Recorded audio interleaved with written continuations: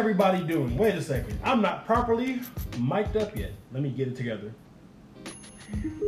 How is everybody doing? This here is episode 9 of the Wei'S World Podcast. Dude, you are not about to do this with this microphone. Oh, for the first part, this is what I do. This is my new thing now for the first part. I'll cut it off eventually, but I have to get this out there. I hate your husband already. Thank you. This is episode 9 of the Wei'S World Podcast. On this episode, we will be speaking on what is going on in America right now. Not just America, but what's going on in the world. Talking about the riots, talking about the protests, talking about all the things that's been going on after the murder of George Floyd. I am your host, Wade. I am co-host of the Wei'S World Drunkcast, co-host of co-host of Talking Sports, co-host of Taking By the Hand, and on tons of other shows. Basically, I'm the CEO, president, owner of the Wei'S World Network. To my left. What's up, guys? It's your girl, Shani the Shooter. I'm a photographer here in Indianapolis. You should hit me up. You can follow me on Instagram at Shani the Shooter, Twitter at Shani the Shooter, and and on TikTok at The Shani Show. And to my right, y'all may not recognize him because he got the do-rag over his head, but he has been here before. Or at least you heard his voice before. To my right, you have the man who is not only an experienced wrestler, who is not only a man of the cloth, not only a marriage counselor, a loving father, a devoted husband, one of the members of Black Guys Talking About Wrestling Podcast. To my right, we have Mr. Robert Clark. Say what's up to the people. I refuse if you're going to continue to talk to people through this microphone. For our guests, I will end the microphone part of the right. Wow, Josh, I hope you're watching. Because we couldn't get him to turn the microphone off. You're welcome, Josh, because I'm a whole grown man. We are not about to sit here with the Barbie microphone. It's not a Barbie microphone. It's close enough, Doc. It's a karaoke microphone. It's close enough. It's for her karaoke show. Don't. I said what I said. Her using the microphone versus you using the microphone. And Josh should be using it too. Two totally different things. And clearly Josh doesn't want to, as Shani just pointed out. He does, just not randomly. He wants to do it for the show that they're about to do. Karaoke with Shanice and Josh. Coming very, very soon. We couldn't get him to put the microphone down the other day. It's absolutely terrible. The other show. It became a part of me. It became an extension. You just had your whole Chris Jericho, Dwayne Johnson, little wet dream right there. I am totally offended right now. If I could literally just walk down the wrestling ramp and do a promo with this mic, I would. How good the promo would be, I'm not 100% sure. I am ashamed. But you know. I'm ashamed. But tell the people who are visually seeing you for the first time on the Wei'S World Podcast, sir. Let them know who you are. I got warrants, so I really don't want to tell y'all too much about me. As he said, my name is Rob, lifetime listener, longtime commenter of the Wei'S World Podcast. I call them out as often as I can. I'm just a Negro with a voice, and I like to use that voice from time to time to talk about things that I like to talk about, and they just happen to pick the right one today. Okay. Robert is also part of a special club. I have to figure out a different name for it. I don't want to know what the name of this club is. It's a special club. No, it's good for the podcast. I don't even know you do. It's called the Two Timers Club. Oh, okay. That does not sound right. And that's what I'm saying. We have to figure out. We have to figure out like a different name for it. But whenever I've had a guest on here more than once, which is a very rare occasion. Like I normally try to switch up the guests or keep a new guest going. But if I have you on here more than once, you're integral to what we do here. And again, I have to figure out a different name instead of the Two Timers Club, because just like the last person, they was like, my significant other might be watching this, so I don't think I would. Exactly. So again, like I said, I think of a different name. But this is his second time. He was here once in season 1, and he's back again for season 2. So let's just get started. Fuck racism. I'm not burying the lead here because it's tons behind that. Clearly, you're burying the lead. I'm not. But the reason why I wanted to just say that out loud is because it obviously needs to be stated. It's been stated before, and it's going to be continuously stated until things change. Like I said last broadcast, I think on the Drunkcast, we have a problem here in America. It is systematic and systemic oppression of people of color. Or, again, anybody basically that you can say is not white or Caucasian. Those are two different things. Some people, I've heard people separate the two. Like, oh, well, you got the Caucasus Mountains, and then you got white people. You got British, English, like different types of white people. So it's white people. Again, I've heard it multiple ways. That's why I want to try to be as. It's white people that. I got you. But yeah, this country has a serious problem, and the reason why Mr. Clark said that this is a perfect topic is because, along again with me, Shanny the Shooter, tons of other people, he's also had his own personal thoughts on, what's been going on. And when I put the post out that that's what this episode was going to be about, he was like, bro, like, what the fuck? Like, how are you not going to have me on this particular episode? So it just made sense. But yeah, fuck racism. Comments, thoughts, anybody? I'm just in agreement with you. I'm tired. I find it so hard to even like make it through a day at work because of all the stuff that I just have on my mind. Like since everything that's happened by me, like this is not one scenario. Mm-hmm. I've had these exact same thoughts and I've been down this exact same rabbit hole before. And I hope that it doesn't happen again. But fuck racism. I'm with you. It's to the point on my timeline that I've really thought about deleting or like canceling my Facebook, because my timeline is so dreary, and it's not like I don't want to see this information that's out there, but like,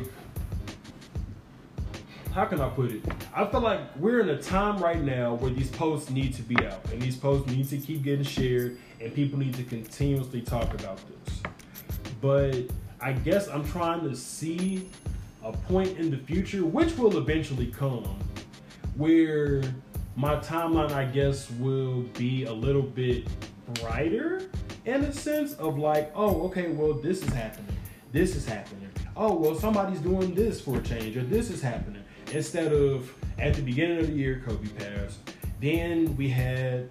You can't blame racism. No. I'm not saying. I'm talking about my timeline and kind of like my thinking as far as the leading. 2020 has just sucked. That's pretty much. That's the gist. That's the gist of it. 2020 has sucked so bad that it's made me want to just say fuck social media altogether. Because I'm like, fuck. I have to find something else that's a little bit more positive. But that's also why I do this podcast, is because it allows me to get out my thoughts. It allows me to truly express myself. And hell, if I want to get a clearer or a brighter picture, I can do it right the fuck here and do it, do it on my own. But yeah, these are just a couple of things that's been going through my head. Again, anybody, cap on. I'll be right back, very, very briefly. I have to check something. How would you just start something and it's like, oh, I gotta go do something real quick? No, that's what I said. When I cap That's what's wrong with you. That you're a terrible host. I want people to know that you're a terrible, terrible host. Anyway, here's my thing. I got some years on y'all, and I think I've made that abundantly clear to y'all. This isn't new. Sorry about that. This isn't a situation that any of us are ever gonna get comfortable with. It is. Are y'all about to have a whole moment while I'm... No, I have to just ask a question. No, we're good. I hate y'all so much. Love you too, Robert. And I feel you. You've been dealing with this since you've been on social media. So let's say you've been dealing with it for the past 10 years. Mm-hmm. I've been dealing with it for the past 30. I had the first conversation my mother gave me. I was 8 years old, and telling me how I needed to be around police. In the neighborhood that I grew up in, right here in Indianapolis, I grew up on 32nd and Ruckle.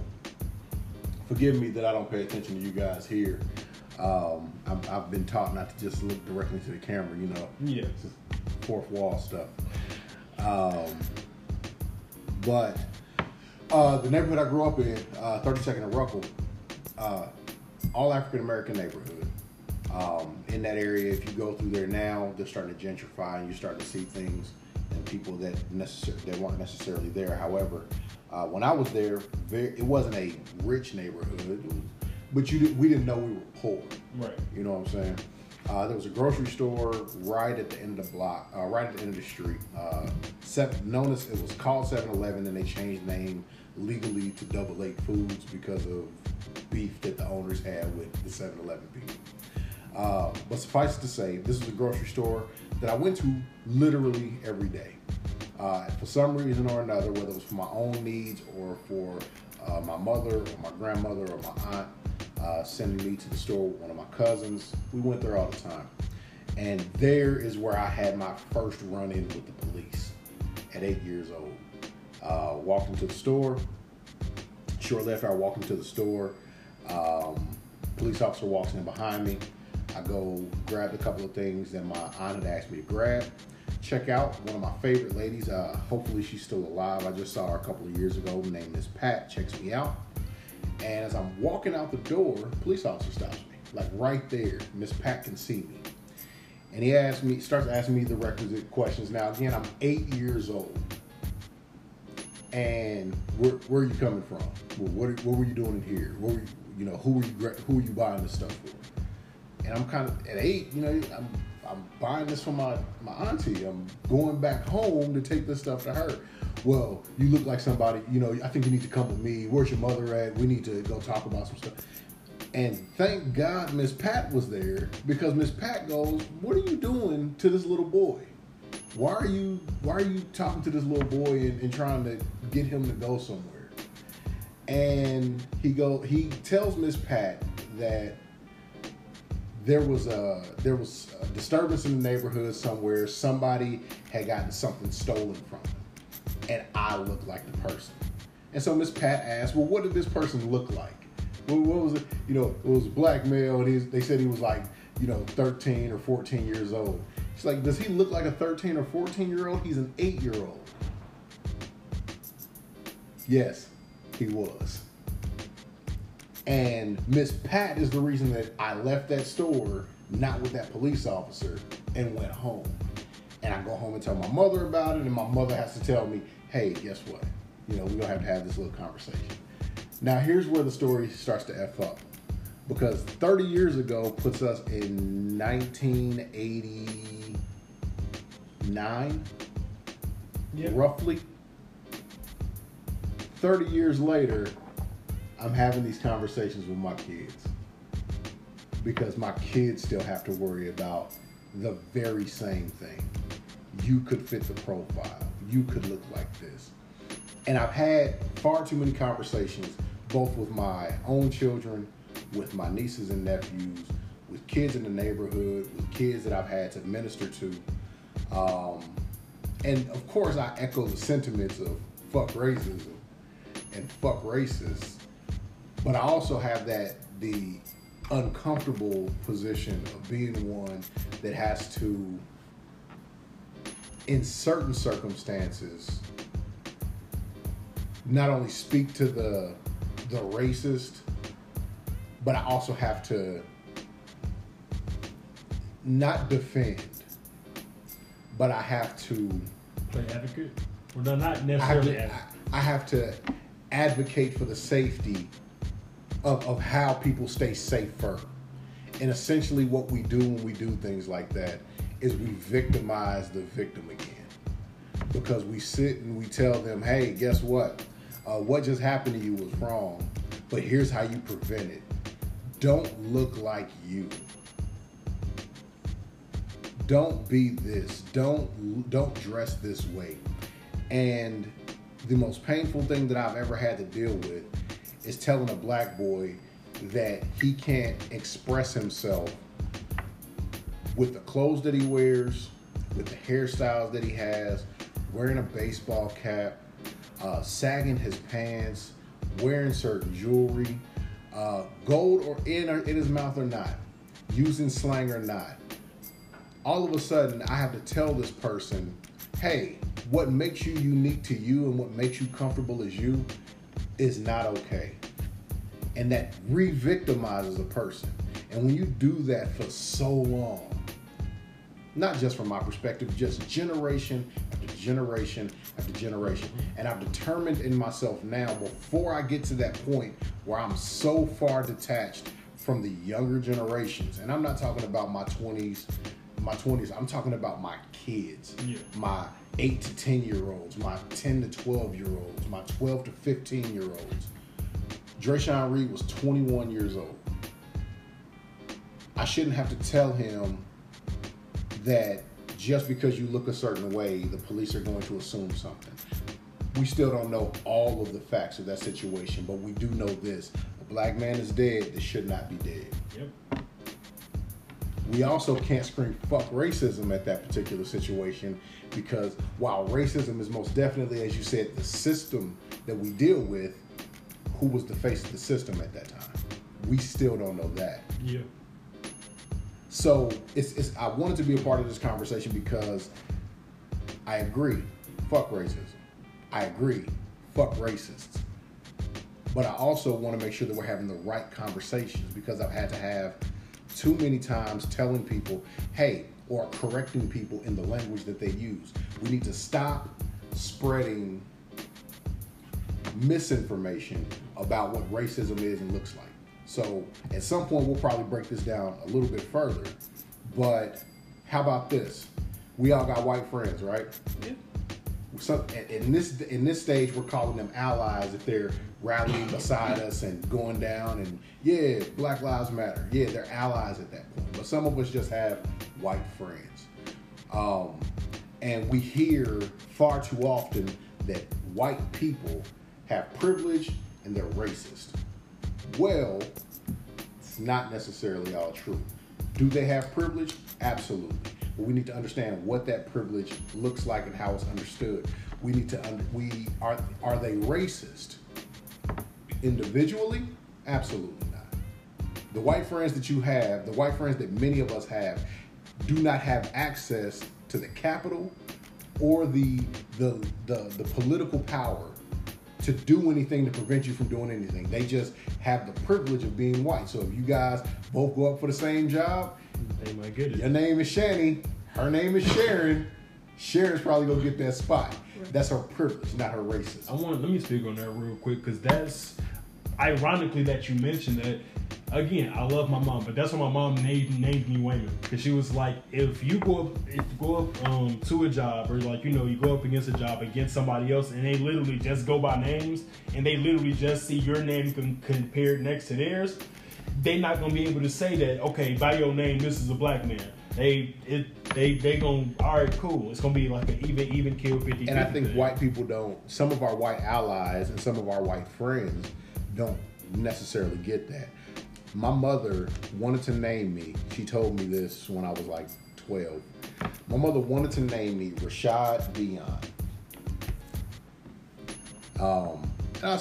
When she told me, I was like, it's kind of cool. I can see you as Rashad. I had grown accustomed to being Robert Alexander, and that's privileged information for all of y'all listening. I had grown accustomed to it. And there's a little bit, there's history in my name. I'm named after my mother's fathers. Her stepfather, the man that raised her, and her biological father. I'm named after those two men. But she wanted to name me Rashad Dion.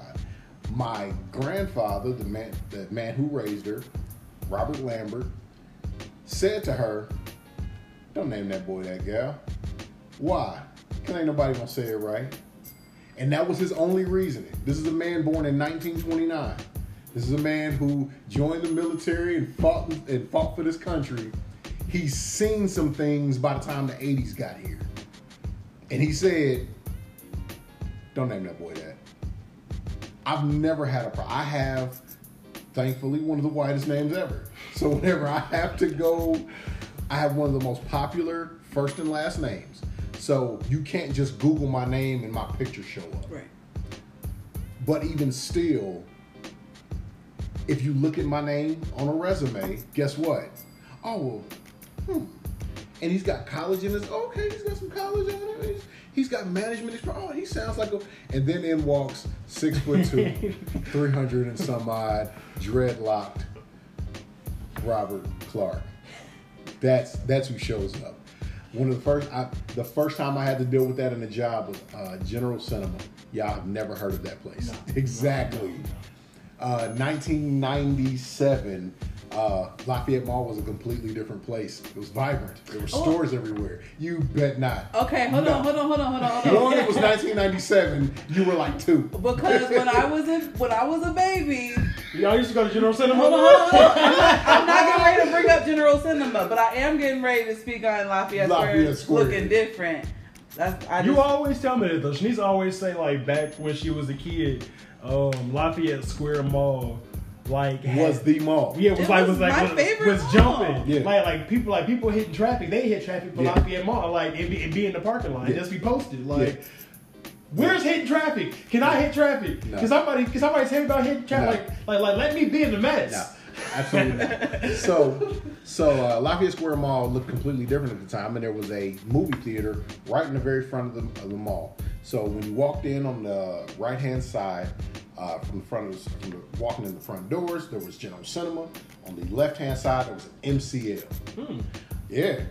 Wow, MCL. Yeah, inside the mall. Damn. Crazy. So I put in an application, and I remember turning an application into the person who was working the concession desk, the concession.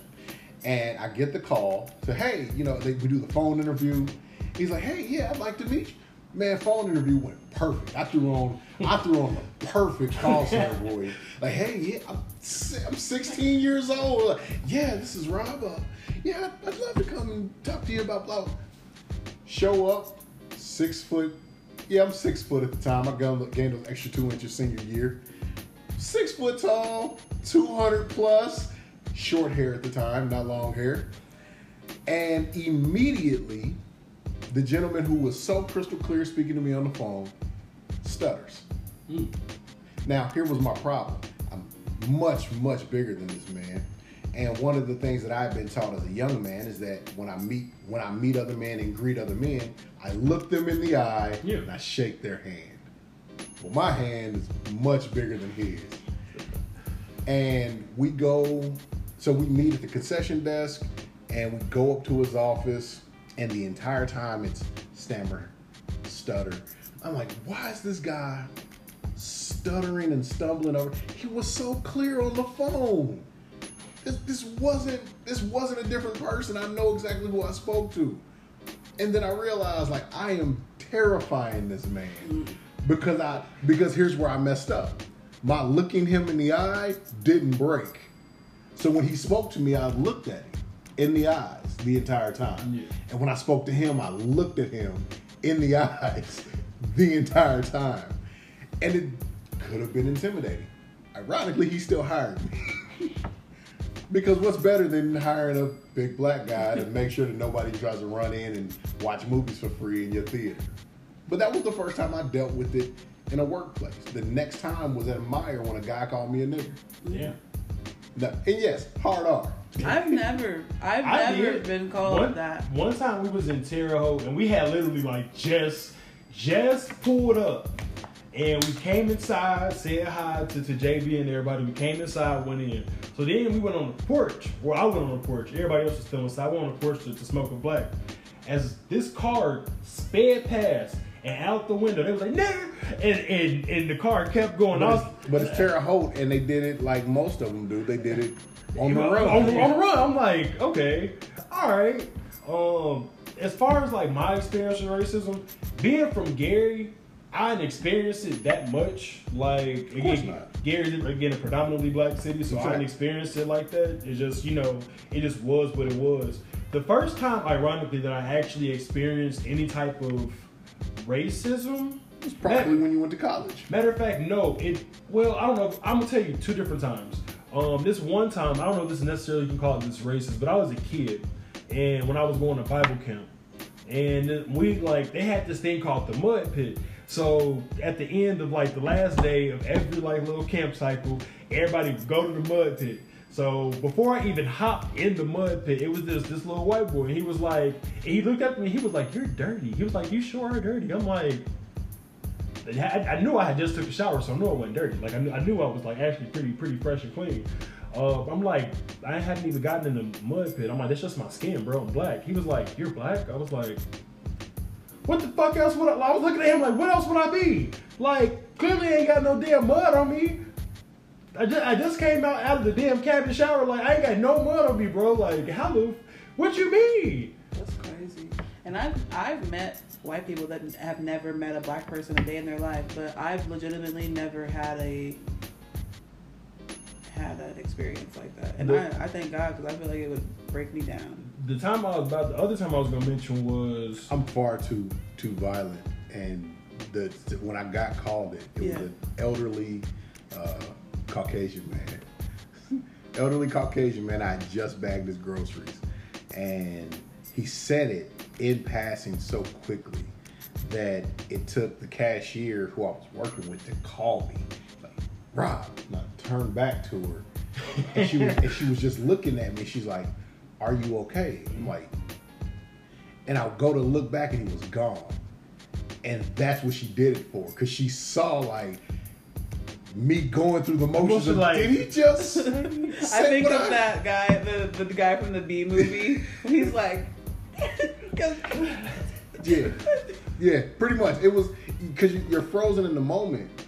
But I'm very much more like my mother than I am my father. My father is one that will avoid conflict. My mother will get in your face, or she would get in your face.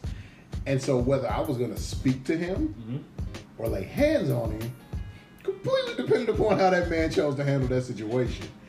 But again, I think one of the things that really needs to be understood is, do I call that man a racist? Well, he called you a nigger. He's a racist. He's not a racist. I just bagged this man's groceries. That was my job. I got a paycheck to do that. right. He didn't own the store. He wasn't a politician. He doesn't directly influence anything that involves me or oppressing me. And here's what we need to understand, and what more people need to understand. I am forgive all of the beard and hair and size. I'm a nerd on the very core, at the very core of me, and I wear it very proudly. And I love words. And so, being a word nerd or grammar Nazi or whatever you want to call it. Hey, it's perfectly fine, man. I pay attention to different things. And so I hear people say stereotype, prejudice, racist, bigot.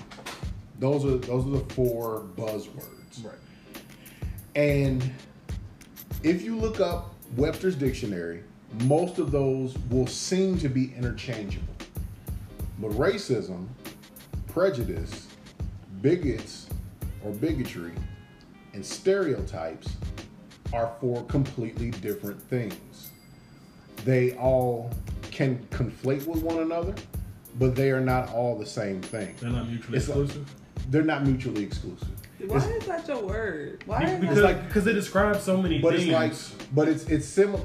Dealing with these types of things is like dealing with the word love.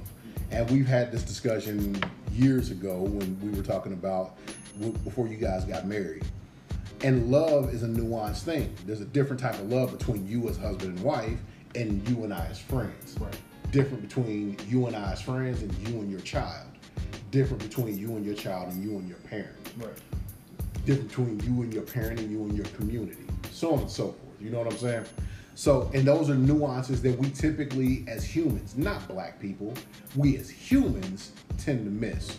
So I'm going to teach y'all just a little bit.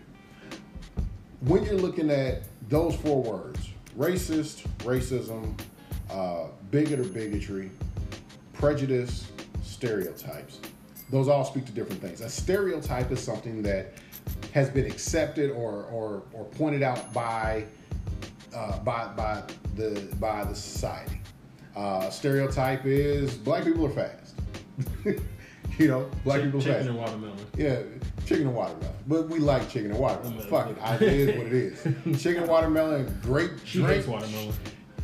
There's something wrong with you. Watermelon is fire. There's something that changes inside of you when you eat watermelon. But we're not going to deal with you right now and the things that you're saying. But stereotypes. But here's the thing. Here's the thing about stereotypes. Here's the thing about stereotypes. Everybody has stereotypes. Not all stereotypes are negative. I have Asian friends. I have a really close Asian friend, and I make jokes about the math thing, but he'll tell you in a heartbeat, I suck at math. You know what I'm saying? But a stereotype can be positive or it can be negative, depending on what the particular situation is. So that's what a stereotype is. So if you quote to me a stereotype that is typically a negative one, are you a racist? Possibly, but not necessarily. So then we move on from stereotypes to prejudices. All of us have prejudices. A prejudice is nothing but me prejudging you based on what I see about you. For those that don't know, I sat here for nearly 40 minutes before we started filming because our dear and beloved Shani just had to put this beat together before we got on camera. And that's fine, sweetie. We appreciate it. She is beat though. Like look at her face. But here's my thing. I could prejudge based on that experience. Oh man, she's always, black women always late to everything. Black women taking forever to get ready. We're prejudging. Right. We don't know why. I don't know why. Now, say you are in there doing your makeup, but any other thing could have happened. You could have just got off a difficult phone conversation with somebody that really had you in your feelings, and this is why you know what? I ain't gonna let them see me with these red eyes and these puffy cheeks. I'm about to fix all of this on their ass real quick, and that's fine.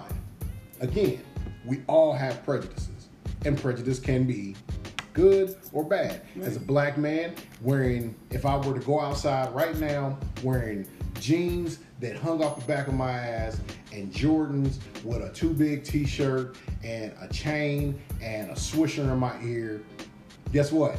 I'm going to be prejudged.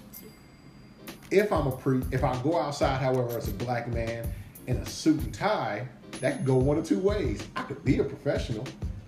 As a preacher, that's what they expect of me. If I show up and I say I'm preaching for you and I'm in a t-shirt, who are you? No. But if I show up in a suit and and guess what they do? Hey, preacher, what's going on, Doc? Yeah, how you doing? I'm singing that way. Yeah. But I could also be going to court. True. But so it's either way. That's one of the ones that's kind of weird. Yeah. But our prejudices are just that we prejudge based on that. So we got those two out of the way. Those two are the ones society pick up on, but those two do not exclusively call you to be a racist if you have certain prejudices or stereotypes, right? So let's deal with the other two. The two that are most common and that are most commonly conflated and believed to be, one or the other. Bigots, ironically, can be anybody. A bigot is someone who holds a negative idea about a certain person based on their ethnicity. So, as a black man, I can hold a negative, and this is what y'all don't want to hear, and y'all just gonna have to listen. As a black man, individually, not collectively, individually as a black man, I can be a bigot. They made a television show about a bigot. We loved it in the 70s, called The Jeffersons. They were moving on up. Damn. George Jefferson was a bigot. He was the black version of Archie Bunker. Archie Bunker was America's favorite bigot because he said the most ridiculous shit about any and everybody that he didn't like that wasn't Irish American. There wasn't a WASP. You know what I'm saying? White American something. Anglo-Saxon. White Anglo-Saxon Protestant. Yep. There you go. But anybody can be a bigot, and we can all hold bigoted ideologies about certain people.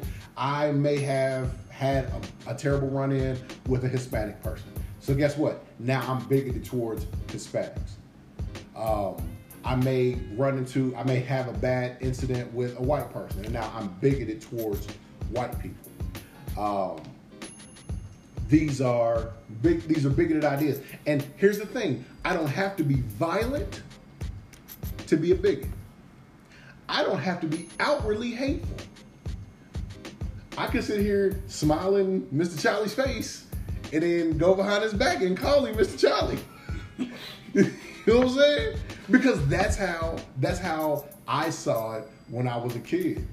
I had black men that had reasons, though, well, let's say they had justifiable reasons to feel the way that they did about people. But they took those and they blanketed those experiences on an entire race of people. So they had bad experiences with this white man. Now all white men are that way. But when you grow up in Jim Crow South, when you're told that you can't drink out of this water fountain, when you're told that you're less than, when you're seeing your friends treated a certain way, and when you're out with your parents and you watch the father, the man that raised you, treated like a boy, yeah, it's gonna color the way that you see certain people. So we can all be bigots. Is every bigot a racist? No. But every racist is a bigot. So we've now unpacked prejudice, stereotype, bigots, and now racist. Well then, Rob, if every bigot isn't a racist, then how in fact are you racist? Glad you asked. Every racist has negative prejudices about certain people. Every racist has negative stereotypes. They hold negative stereotypes and they share those negative stereotypes amongst other people. Every racist is a bigot. But is every white person, who can be a racist? That's the part that we started. Who can be a racist? Can a black person individually be a racist? No. Disagree with me? Send it to the comments. You know what? Everything that you disagree with me that I'm saying right now, send it to Wayman. And guess what he's going to do? He's going to say, Rob, you ain't going to believe what these people said to me. And you know what I'm going to tell him? Take every single message that they sent you, tell them I said kiss my ass, and then delete it. I said what I said. But if you come at him respectfully and you say, hey, Rob, check this out. What Rob said is this, but, and if you can come respectful with it, I may consider it. But consider me like Dave Chappelle right now. I'm probably not going to listen to it. So here's do you need to break for commercial or anything right now? Actually, yes. So before we get into this next part, for those that are actually watching this, stay with us. But if you're listening on Apple, Google, Spotify, iHeartRadio, we'll be right back with you. Courtesy of the Anchor app. Anchor app.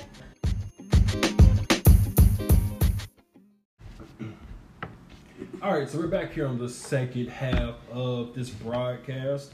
So we don't keep him too long. We're going to try to keep it within the hour. If we happen to go over, again, so what? We're going to go over talking about racism. But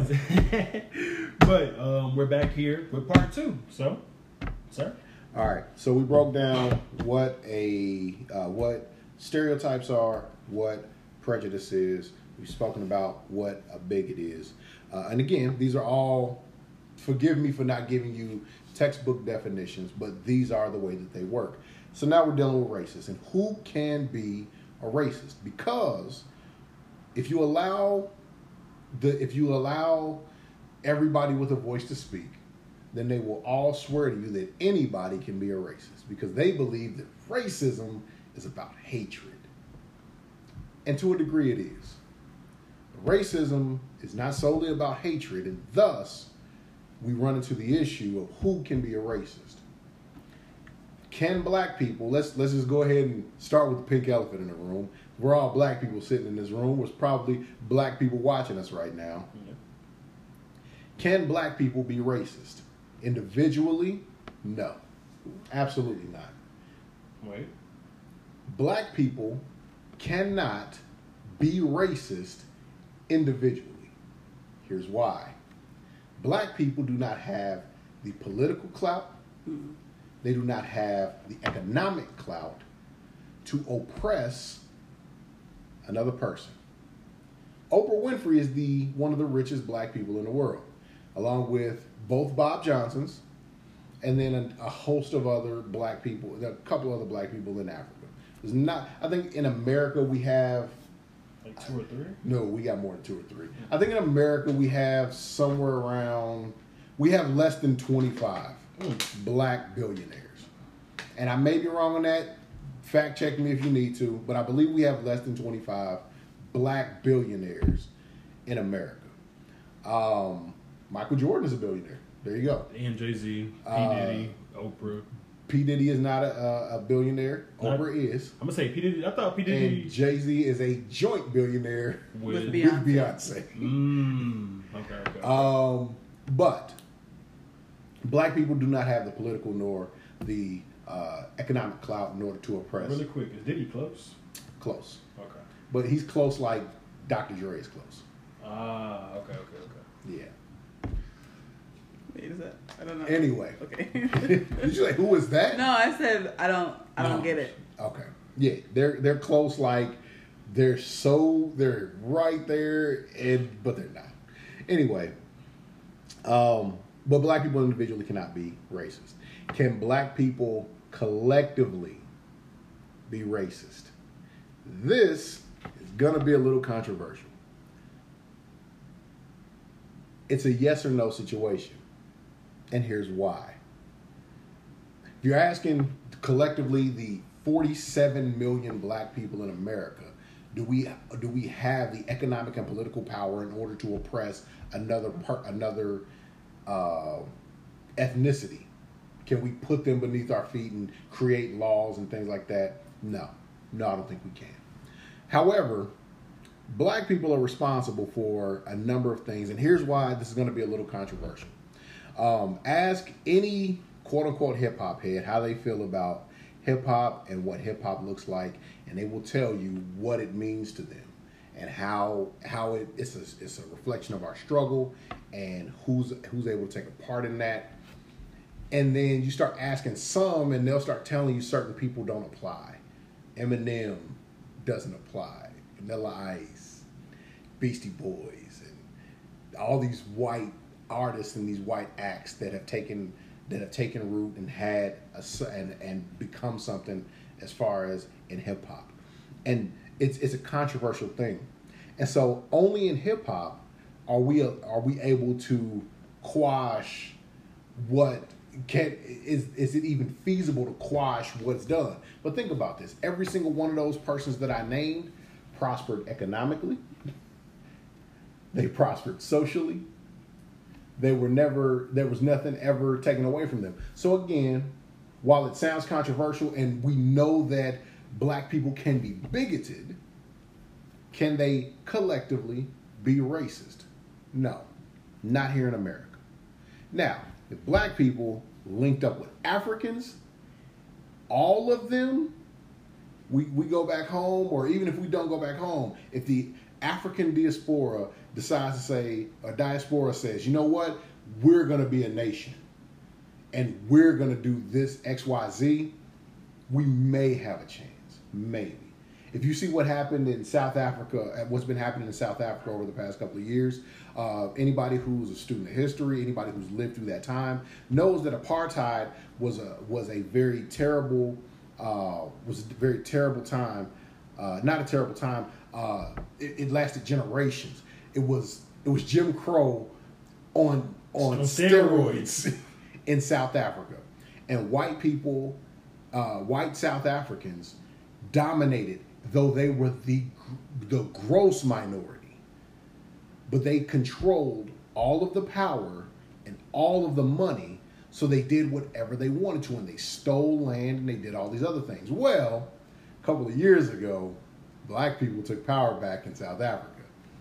Not just starting with Nelson Mandela and him becoming president of South Africa back in the 90s. They got full power. And so what they decided to do, the South African government started going to some of these very wealthy white South Africans and said, this is stolen land. We're taking it back. So you have X amount of time to vacate before we take this farmland and these resources back. And white South Africans call, they're being racist against us. Because now we've got political power and economic power, and they can now oppress. It's kind of hard though when you've been the villain the entire time to turn around and try and play the victim. Yeah. And that's where, and at that stage, you start finding people who are saying, man, it's kind of hard to argue for the rights of white South Africans, and even white South Africans, just like we have allies here. There's white allies in South Africa saying, you know what, we had our run, we did all this terrible shit to them, and guess what? It's now coming back on them. Then, so it also, if I could just ask this question very briefly, because then in South Africa they split them between the Africans and then like the Afrikaans, like with the K, and the Afrikaans were like the white Dutch that were in South Africa. Those became the white South Africans, and now, like I said, and they gave them years to start. Like, yo, you got to start turning this stuff over. And they gave them years. And then it got to the point when it made national news, like, hey, y'all got 60 days. 60 days, we coming in and we taking it no matter what. And if you fight against us, this is one you're going to lose. Dang. So, Rob, can black people be racist? Nope. Can black people be bigoted? Absolutely. Tyler Perry can dictate whom he wants in his writer's room. Is that racist? No, it's bigoted. He can absolutely say, I got the money, I'm paying, these are the people, this is what I want my writer's room to look like.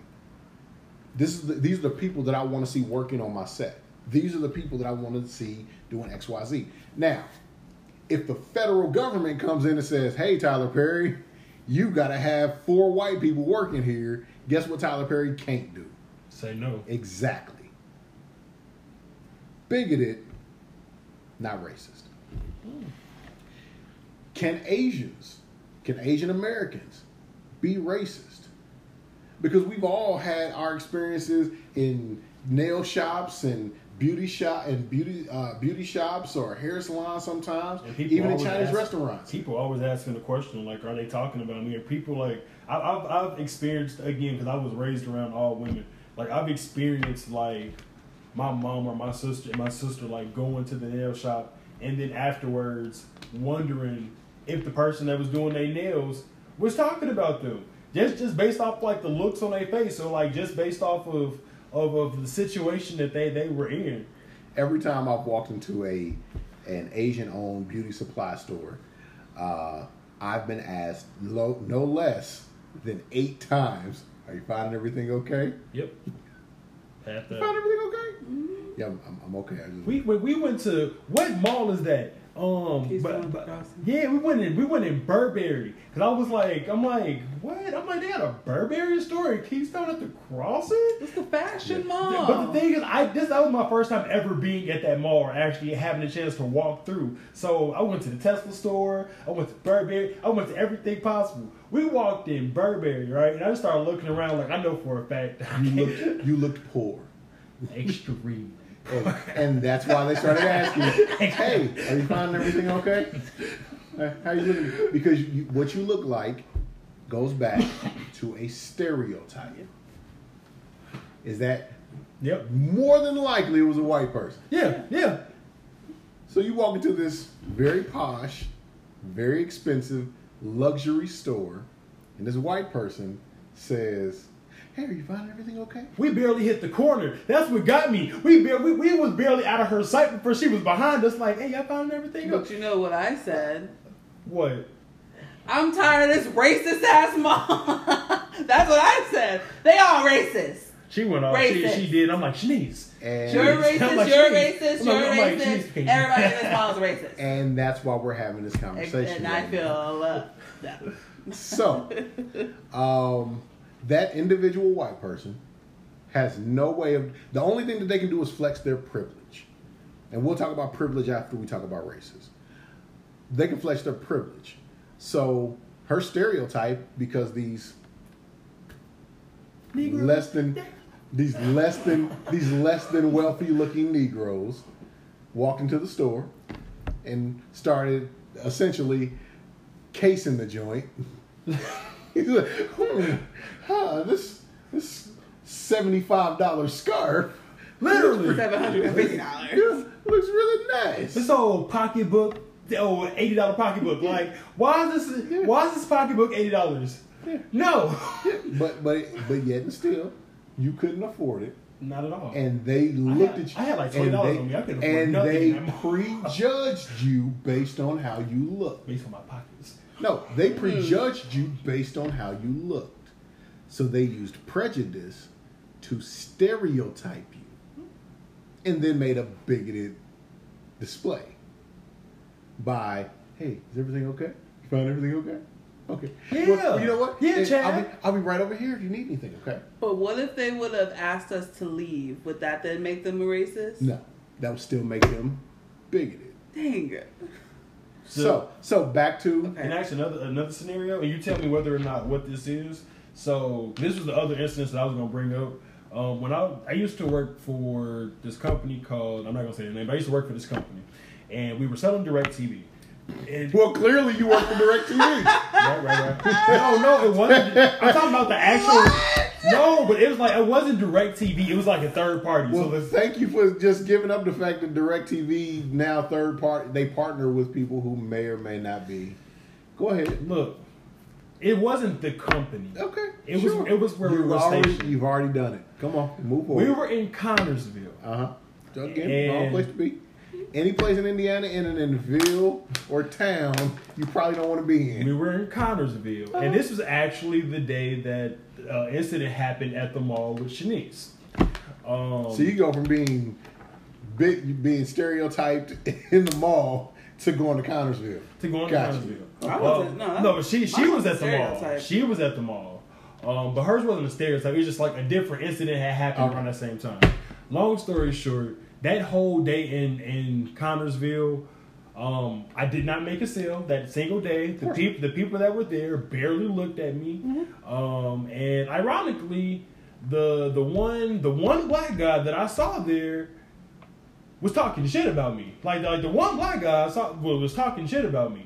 And my hair wasn't like nappy. Like my hair was cut. I was clean. I was again clothes fresh. I was good.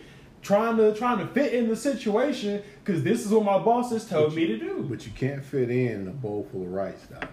Facts. When you're raised in a bowl full of rice, you will always stand out, and it just is what it is. And when I say they didn't look at me, they did not once.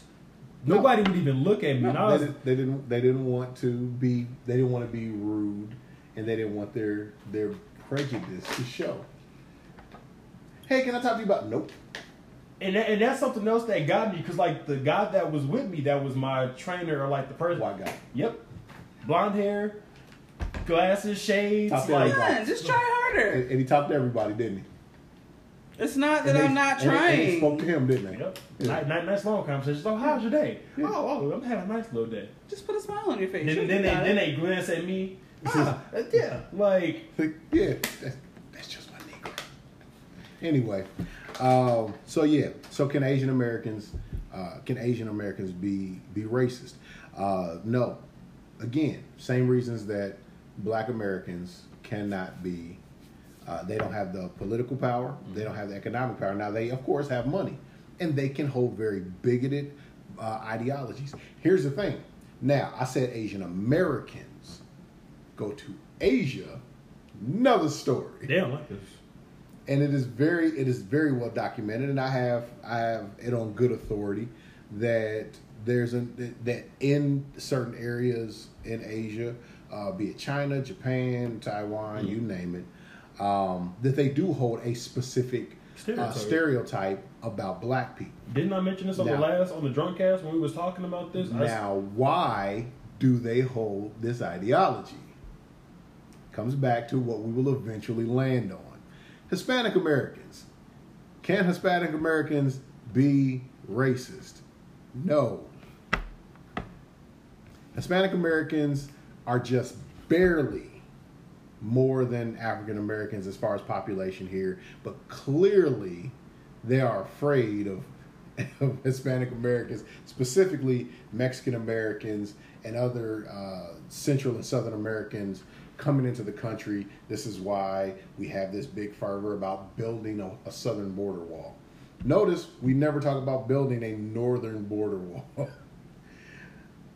So they want the southern border wall to make sure that people from south of the border cannot come in. We want to really want to regulate. They really want to regulate how that looks. There is no political power. There is no economic power so far. However, they are gaining traction, and they are lobbying a lot better than black people are. So within the next 25 to 50 years, I would anticipate Hispanic Americans in the United States having a lot more power and influence, unless we start stepping up now. So we've spoken about Asian Americans, we've spoken about African Americans, we've spoken about Mexican Americans, Native Americans. They were the first ones here. This is their land. Can they be racist? No. But follow the theme. They don't have the numbers, let alone the economic or political stroke to oppress anyone. Now, in the early beginnings of the nation, there's definitely documentation of white people trading black slaves to Indians for what have you, because we were just property at that time. So, did Indians own slaves? You're goddamn right they did. Were they part of the system at that time? You're goddamn right they were. They were outgunned, they were outmanned, and now they've damn near been extinct. They've been pushed to the point of extinction. So no, they're. It's sad to say they're not even in the conversation as far as I'm concerned. Are they bigoted? Oh, hell yes. Absolutely they are. Because again, everybody can be bigoted. So who's left? White people, right? Yeah. Can white people be racist? Individually, no. And that messes with people's heads. What do you mean white people can't be racist individually? The average white person has privilege. And I told you we're going to talk about privilege. They have a privilege based solely on their skin color. They're automatically seen a certain way, and they're automatically there's this unspoken fraternity of being white, just like there's an unspoken fraternity for being anything when you're around enough of us. If we all go hang out in a giant crowd together, guess what? We got favor amongst one another. I don't know that nigga though. Who brought Becky? We don't know Becky. Now, don't nobody know Becky? All right, cool. So we gonna all do this. If Becky come over here though, let's break the fuck out and we'll deal with everything as it needs to be. But the average white person, your average white friend, the average white person that you run into isn't racist. Are they prejudiced? Absolutely. Do they hold stereotypes? You're goddamn right they do. Are they bigots? Quite fucking possibly. What you ran into at Burberry? Bigot.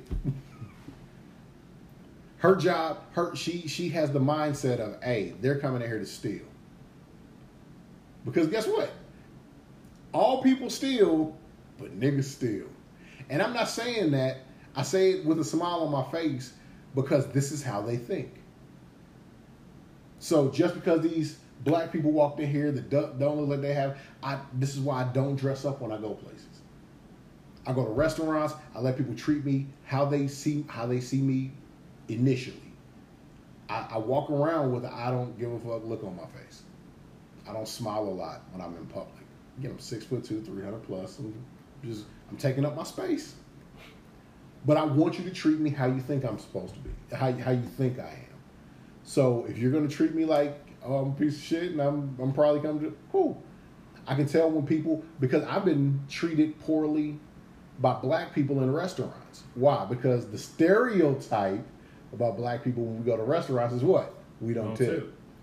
I tip very well every time I go out. If I sit down to eat and you're serving me, I tip very well. And I tip well based on the service that you provide me. If you give me terrible service, I'm going to tip you. I'm still going to tip you. And I'm not going to tip you terribly. But because I want you to do this, I want you to sit there and be like, damn, I know I was an asshole. I know I should have been better. I know that they saw me dealing with other people right next to them, and I didn't even come and ask them if they needed something else to drink, anything like that. I want you to remember that, and the next time I walk in there, guess who's dancing and can't wait to see me? Wow. I'm definitely a kill 'em with kindness type of person. However, I also understand that prejudice and stereotypes and things like this work out. And that happens with white waiters and waitresses. That happens with black ones. That happens with Asian Americans. That happens with Hispanic Americans. It just is what it is.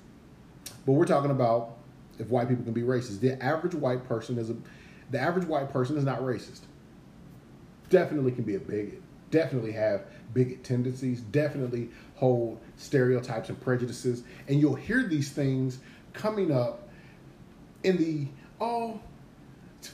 everybody's got a white friend that says this. Well, you're not really black because, you don't act like a black person. Really? Well, please tell me, Karen, how does a black person act? Chad, I'm so glad that you're not offended by my presence and that I meet your approval.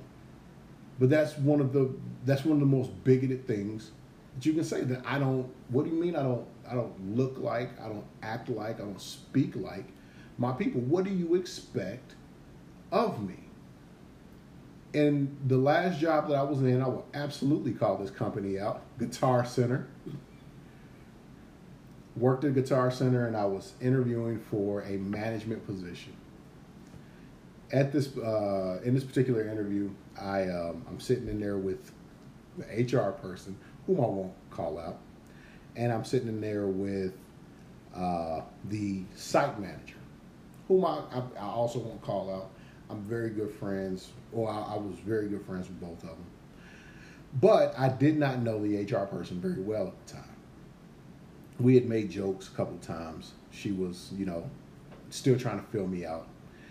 And so we're sitting there and we start going through the interview, and they're asking me questions, and my site manager is the one asking me all the questions. And he's asking me about numbers. What do my numbers look like? How do I do this? Why do I do these things? Why did I treat this situation a certain way versus another situation? And towards the middle-ish, because usually when I sat down and talked to him, it was like 45 minutes every time. So towards about the middle of it, she stops me. And she goes, no, she's just looking at me like, wow. Yeah. And no, it wasn't in that interview. So we end the interview, we're good. I go for my follow-up, and they usually give you a follow-up to let you know whether or not you got the job or didn't get the job. And of course I didn't get the job this time. But it's not my site manager this time. It's one of the other managers and my HR person. And she tells me, unfortunately, we decided to go another route. But I just wanted to let you know, you really surprised me in the interview. And you were so well spoken. I hate that too. And the hilarious part, because of course these were both white people in this room with me. And when he heard it, he just dropped his head. I remember it clear as day. He dropped his head and he kind of looked at me praying, Rob, please don't. Because he knew exactly what and in that moment, I became a little bit of my father, and I was not confrontational. She caught it later on though, and I reminded her of it. And she's like, well, I didn't know that that's how you felt. Of course you didn't know, because you saw it as innocent. But do you realize what that's steeped in? That type of phrasing. What do you mean I'm so well spoken? What did you expect to come out of my mouth in a professional setting regarding me getting a promotion. Did you expect me to come in there shucking and jiving and talking crazy and cracking jokes and cussing and everything? Really? That's what you expected of me? But because they build, now here's why we see white people as racist as opposed to bigots or prejudice or holding stereotypes. We immediately jump to racist because the color of their skin. So any white people watching right now. But that doesn't make me then a racist though then. It does not make you a racist. Allow me to finish. So white people watching, if you're still there, I'm about to help you out a little bit. The fact that we understand that a lot of the things that they say, bigoted or otherwise, can be that. A couple of things play into their favor. Number one, before I started breaking these things down, how much of that did y'all know? That they couldn't be? No. I mean about bigotry, about prejudice, about stereotypes. Stereotypes I knew, but as far as bigotry and racism, racism not thought they were the necessarily. same thing. Yeah, everybody likes to conflate these things.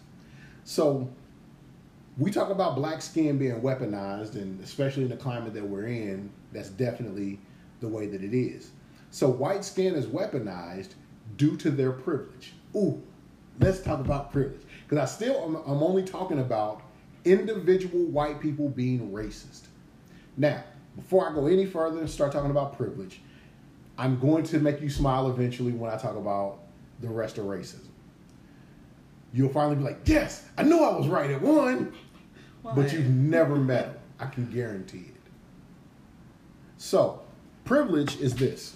Here's what most white people think when they hear, oh, they're saying that white privilege. I don't have any privilege. Calm down, bucko. People hear privilege. If I told you you had privilege, you're going to automatically think, you don't know how I grew up. I grew up in Gary. Man, it was poor as hell in Gary. And was this and this. People take their individual familial experience and say, this is why I'm not privileged.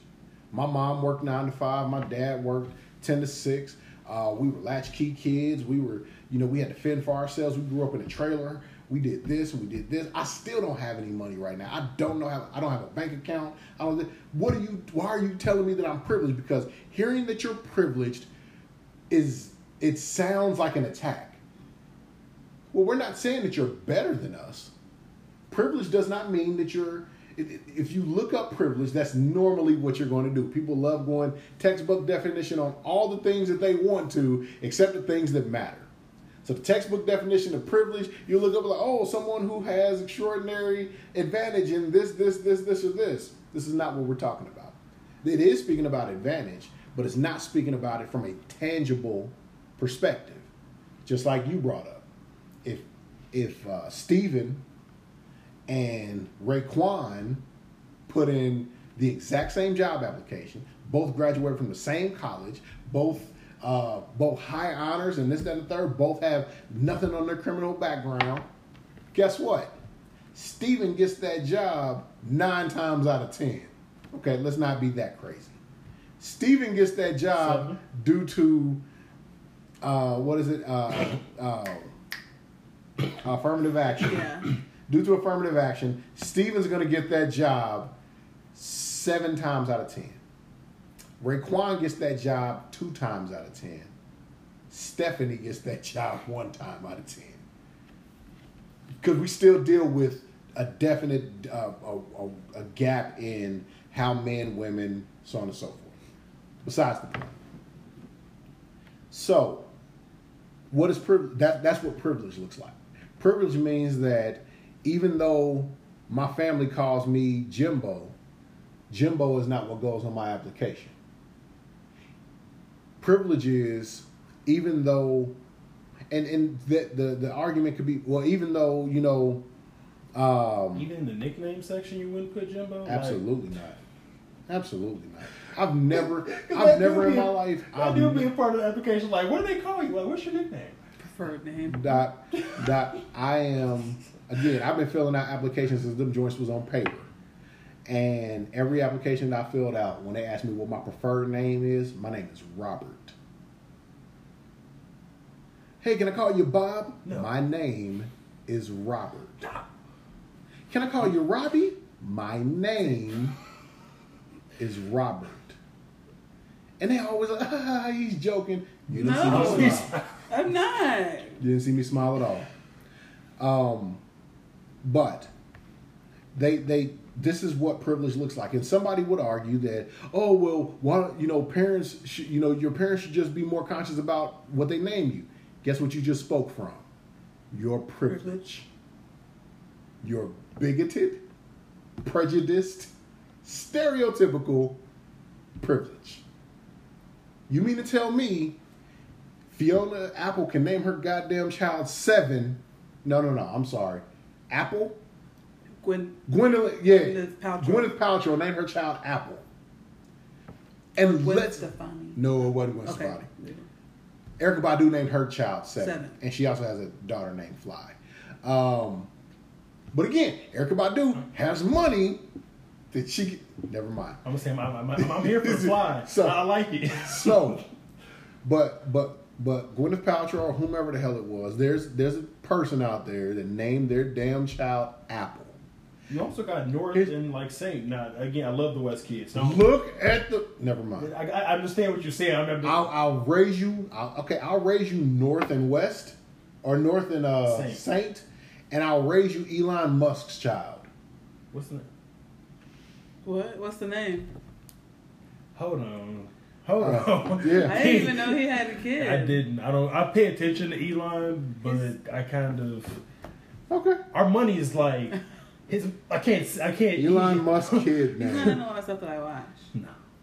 Well, whenever I'm in like a real techie mood, I watch Elon Musk. Is that Mr. Robot? No. That is the child's name. Is that Exodus? Wait, how do you say that? Let me see. Caesar XVI. That is earlier this month. Tesla and blah blah blah blah blah. That's an alien name. Okay, so earlier this month, Tesla and SpaceX CEO Elon Musk announced the birth of the baby boy in a post on Twitter, revealing the son was called A12 Musk. Or X, I don't know how the hell to pronounce this. They changed the name though. What? Yes. Reveal how to pronounce the baby's name. Okay, here we go. I feel like the Canadian nuclear. Elon Musk wants to do like rich trips to Mars.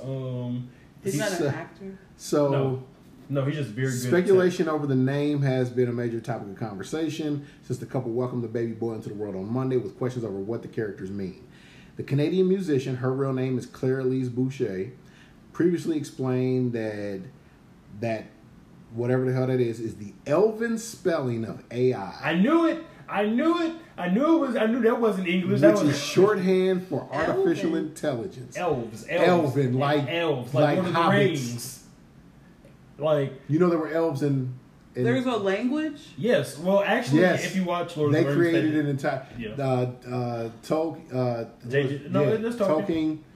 Tolkien created languages for everything that he did. So the wizards, the hobbits, the dwarves, the elves, the orcs, all have their own unique languages. Characters, letters, sentences, phrases. It's like Avatar. There's an actual language behind that.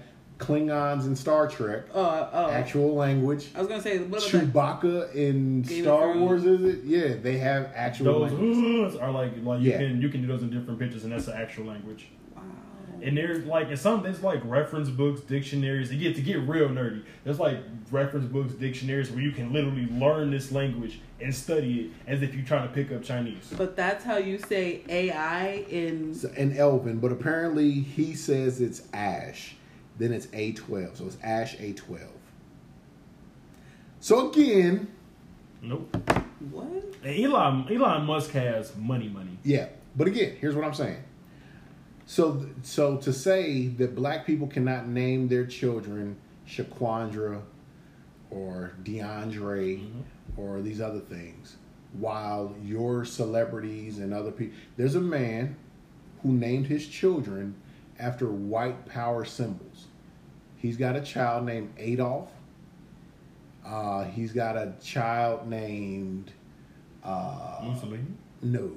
I'm talking like they're all white power Nazi names. Oh. But yeah, went through the whole thing. Wow. You know, so I think he may have named one Sig Heil or something like that. I don't know. These are the things. Wow. Now, of course, sane, not racist white people will say, "Oh, that's just no." I can tell you now, Adolf was probably a very popular name. Yeah, it is. Prior to Adolf Hitler. Oh, I thought it was still. Absolutely. No. Oh, I thought it was like a German. Is it German? Yeah. Yeah, it's German like roots, but like you don't see a lot of Adolfs. And the rare Adolfs you do see, they like Adolf. Like they go by they go by something else. Yeah. Like, dang. I didn't know that. It's like when I was a kid, there was a song. This is sad. There was a song. Your mama smoke crack rock. No. Yes, that song was there. But no, there was a song where the chorus said, "Mommy, mommy, please don't leave," because Chester's got something up his sleeve. And you saw, and I didn't. Is that where Chester the Molester comes from? What? So that's why, and I've not met very many Chesters. I've met one. But again, this is all speculation. This is all my opinion at this point. What I'm saying though, because I've definitely gone off a little bit. What I'm saying is, those those friends, those people those co-workers who remain silent and don't say anything about this, those who may have a lot of these bigoted or prejudiced or stereotypical ideologies, those people are most definitely are quite possibly holding a lot of these things in and have a lot more of it in their head than they think they do. So, can they be racist individually? No, asterisk. What does their privilege look like? Their privilege looks like the ability that they have to walk through life unencumbered with the weight of being a quote-unquote minority. Explain this to me. How is it that this white race, so to speak, and you mentioned the Caucasus Mountains and then the Europeans, but think about this for a second. If you take the population of Europe, Germany, France, Austria, and all that. The United States. The United States has 600 million people. I believe we're at 600 million here in the nation right now. A little over 600 million, maybe 700 million. It's a lot of white people in that 700 million. And when you look at that in comparison to the quote unquote minorities, you start thinking like, man, it's that many more white people than black people. It's that many more white people than Mexicans and Hispanics. It's that many more white people than Asians. But then you think, it's 1 billion people. It's 2 billion. No, I'm sorry. It's 2 billion people in China. 1 billion in India. Billion in India. It's 3 billion people of the world's 7 billion people. And almost half are in Asia. Now, guess what they ain't counting? Africa. People of color outnumber people of less color. I didn't know. I guess when we talk about minority, I always thought that included like Africans too. We got a whole continent of us. We have a whole continent of us. And that continent is grossly misrepresented. And it's made to seem as though, Africa's not really that big. You do realize that the United States fits 7 times in Africa. How many people in America? 700 billion? 700 million. And the nation fits 7 times in Africa. This is part of systemic racism. Privilege. I'm getting ahead of myself. Privilege is the ability for a white person to not worry about the things that have plagued black people. After Ahmaud Arbery was killed in February and news didn't break for 2 months, white people started getting very upset about the situation. And so a white man in a similar area in Georgia decided to go for a run one day. And he took his flat screen TV off the wall and he ran down the street with it for miles. Guess what? Nobody bothered him. That's privilege. White people are starting to wake up more and more to the fact that, man, I can do this shit and not really have to worry about it. There's a very famous image, at least famous to me, of a police officer engaged in what looks like a very tense situation with a white man who has his hand placed on his gun. The police officer has nary a weapon in his hand. There are other white people around. This police officer has his hands out. And this white man is reaching for his gun. And you would think to yourself, isn't that the perfect time to reach for your weapon if another person is reaching for their weapon? Dylan Roof, whose name I shudder to speak, walked into Mother AME and killed 9 black people.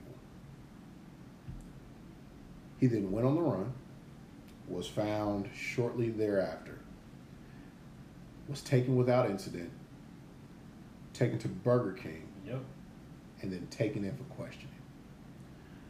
I don't remember the young man's name that shot up the school. Not the school. That shot up the movie theater outside of Denver, Colorado. Yeah. The Batman. Yeah. Batman Dark Knight.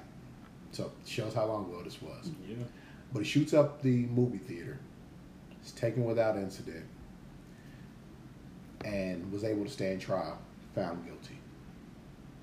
Dylan Roof, found guilty, is now being housed here in the state of Indiana where he awaits death row. Wow. Because Indiana is one of the few states still has death penalty. Wow. There's case after case after Come up case. Supermax where Gucci Man was. I didn't know that about the death penalty though. Yeah, there's not many states that still have the death penalty. But there's case after case after case. And here's where we can speak about the privilege from any other place. We've spoken about it from the economic perspective, from getting jobs. If you want to look at the privilege that some white students have over educationally, just the privilege afforded. Now, this actually does play into the wealth of white people. The education afforded to certain people just based on the lineage that they come from, where their family was able to pass money down enough to where, hey, me and you could be friends in this school, but we're only friends because we go to this school. We live in 2 completely different neighborhoods. Perfect example. My kids went to school 70, right on the corner of 46 and Central. 46 and Central, for anybody that knows, is in the heart of the Meridian Kessler area. Meridian Kessler is a very expensive neighborhood. My children lived at 46th and College, which is not a part of the Meridian Kessler area. Right. They trying to call it Sobro now, but we lived at 46th and College. Still a fairly decent neighborhood, but you could get stabbed if you went too far, and you could definitely see people doing things they weren't supposed to do.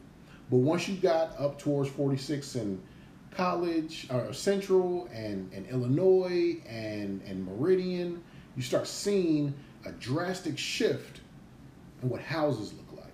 And there were children that went to this magnet school for the performing arts that lived in that area, and those kids walked to school just like my son did. My son walked several blocks from 46 in College up to 46 in Central. Usually I walked him up there, and and it was good. But there were kids that came from 52nd and Meridian in a very nice house, whose mom dropped them off and mom picked them up. And there was a shift just those few blocks away. That school now is no longer a performing arts school. They moved the performing arts school downtown down by the zoo, and so they still have the school as far as IPS is concerned, but that is now it's one of the international schools, and it has the IB program, which is supposed to be this college prep program. And the reason that happened is because the wealthier families in the neighborhood said, hey, this is what we want. And so we would like to see a certain demographic in this school. This is what we want. And guess what? That's racism. Now we're going to start talking about systemic racism. So, racism, unlike being individually racist, is a system. Racism speaks to the things that you can do to affect how someone else can live, survive, be oppressed, so on and so forth. Are there black students in that school still? Probably. I'm near certain there are. However, that school went from being, and I remember this number, the school went from being 80% black to 60% white when they changed. And wait, this is the international school that Yes. we're talking about that's predominantly Yes. white? Yes. Okay. Went from being 80% black to 60% white. Just like that. In one school year. Dang. We got the letters and saying, hey, we're moving the school to blah, blah, blah. And here's the thing. They moved and you would think like, oh man, they moved them to this bigger school that it feels more like it's a creative arts, a more creative environment. And it is. But what was so wrong with these kids going to school in their neighborhood? Yeah. My kids went from walking to school to being bused. And we bust them further away. And this is what happens when racism systemically starts to take place. So, individually, I said that white people cannot be racist, asterisk, right? Here's why that asterisk is there. And I know I'm taking up a lot of y'all's time. It's 11:32. The reason that the asterisk is there is because you have white people who have money, who have political influence, and who have just enough I don't want to say street credibility because that just makes it feel very niggerish. I don't want to do that. But they have just enough social pull to say, hey, we want this to happen, and so it needs to happen. This is where systemic racism starts to take its course. So if I don't want my kid... Indianapolis has long had this battle. And Indianapolis Public Schools has fought for a long time to be what they fought against what they eventually became, that being a very black dominated school district.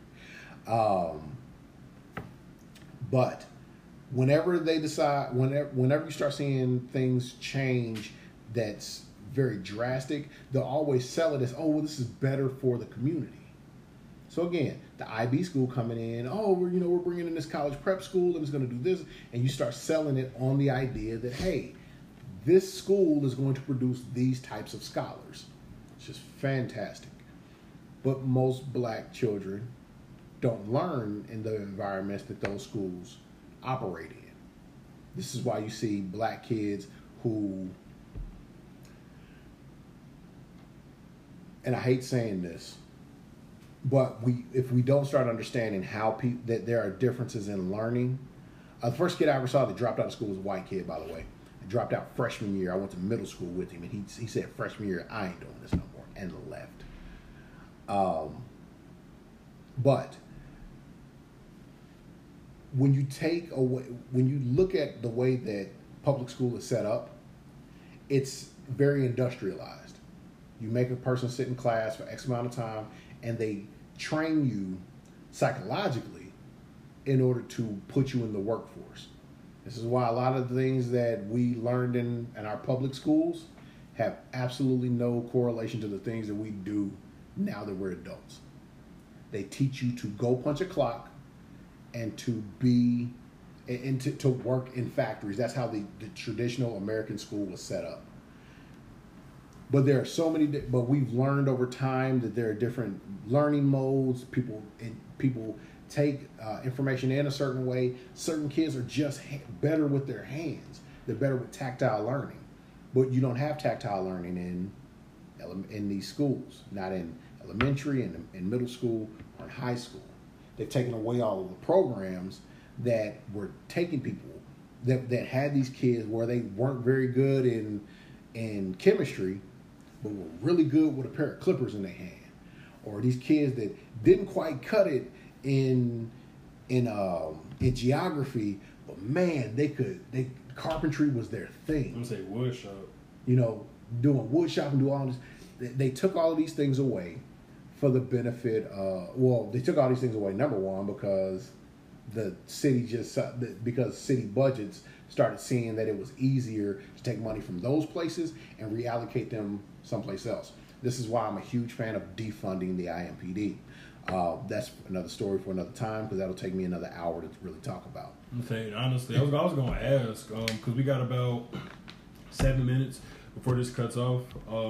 I was going to ask if you wanted to come back for part two. Sure, why not? But let me get back to this so I can make you feel better on the inside and to better understand, help you explain what racism is. Racism is about the system. Racism it doesn't start with an individual, it starts with a group. So here's how racism works. This group says, hey, we want things to be a certain way. So we're going to vote and put our money towards those things. This group says, hey, those things don't necessarily line up with the things that we need. But we don't have the money or the political influence in order to do so. We couldn't vote for so long, so it didn't matter. Whatever they voted happened. That's how Jim Crow came about. Jim Crow was not just about the South. Jim Crow was everywhere. It was on the West Coast. It was in the East Coast. And it was up north. There are still remnants of Jim Crow, the impact of Jim Crow, even in the state of Indiana, because as you travel south through Indiana, you stop at some of these rest areas, you'll notice that they have multiple bathrooms for men and women. That's not because they don't have enough space. They have separate doors that connect to the same thing. Those doors were colored in white. They just knocked the signs off. Yep. We're going to vote, and this is the way that we want it to be. Well, cool. So if you're voting for it and you're going to put the money up for it, this is what we're going to do. But what about us? We'll go vote.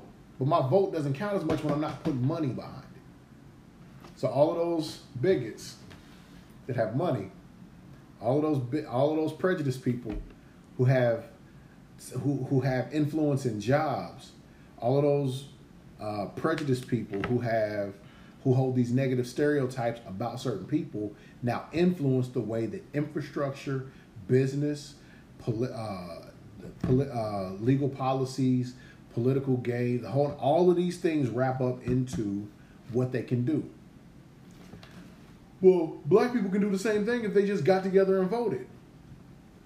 47 million people, 47 million black people, last census, this is how many we have. Still does not equate to 200 million white people.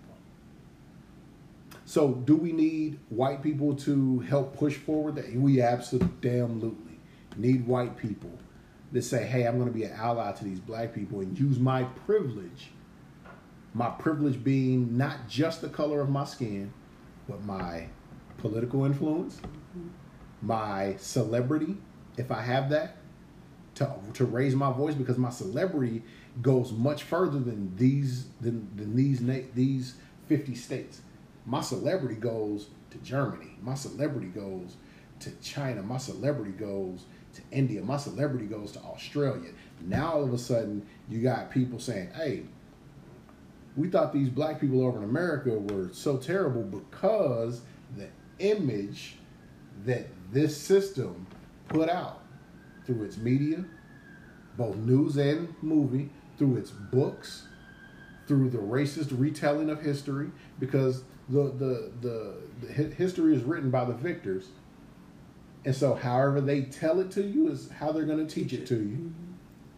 Oh yeah, so this is what black people were, and they're rewriting history books now to make slavery seem like, oh no, we just brought some black people over. What? Yeah. That's real. Like when I told you that's real. Like that wasn't me BSing or just making it. That was real. Like they're really doing this. So this is what we have to. This is what people are protesting about. We've been here 400 plus years, and we're still fighting for the exact same thing that we were. For the exact same thing. Again, I told you 30 years ago, my mother was giving me my first conversation. 30 years before that, her mother was giving her that conversation.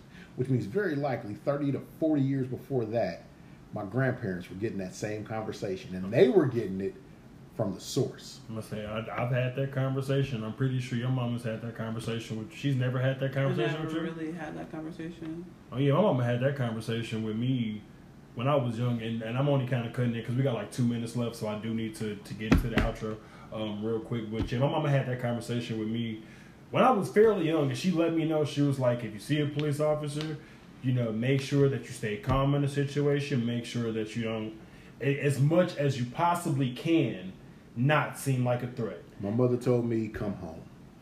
Make sure you come back to me. This has been Episode 9 of the Wei'S World Podcast. He said he will come back for part 2. So hopefully he can come back for episode 10, which again is a very magic number here on the Way. 10.2. 10.2. But I have been your boy Way, host of the Wei'S World Podcast, co-host of Talking Sports with Wayne Crony, one of the hosts of the Drunk Cast, co-host of Take Me By the Hand, and I will be showing my face across multiple different shows here on the newly established Wei'S World Network. We got 60 seconds. Make it quick. I'm your girl, Shani the Shooter, photographer here in Indianapolis. You can check out my work on Instagram at Shani the Shooter. I'm on Twitter at Shani the Shooter, at TikTok at The Shani Show. Fuck racism. Defund IMPD. This has been the Wei'S World Podcast. Peace!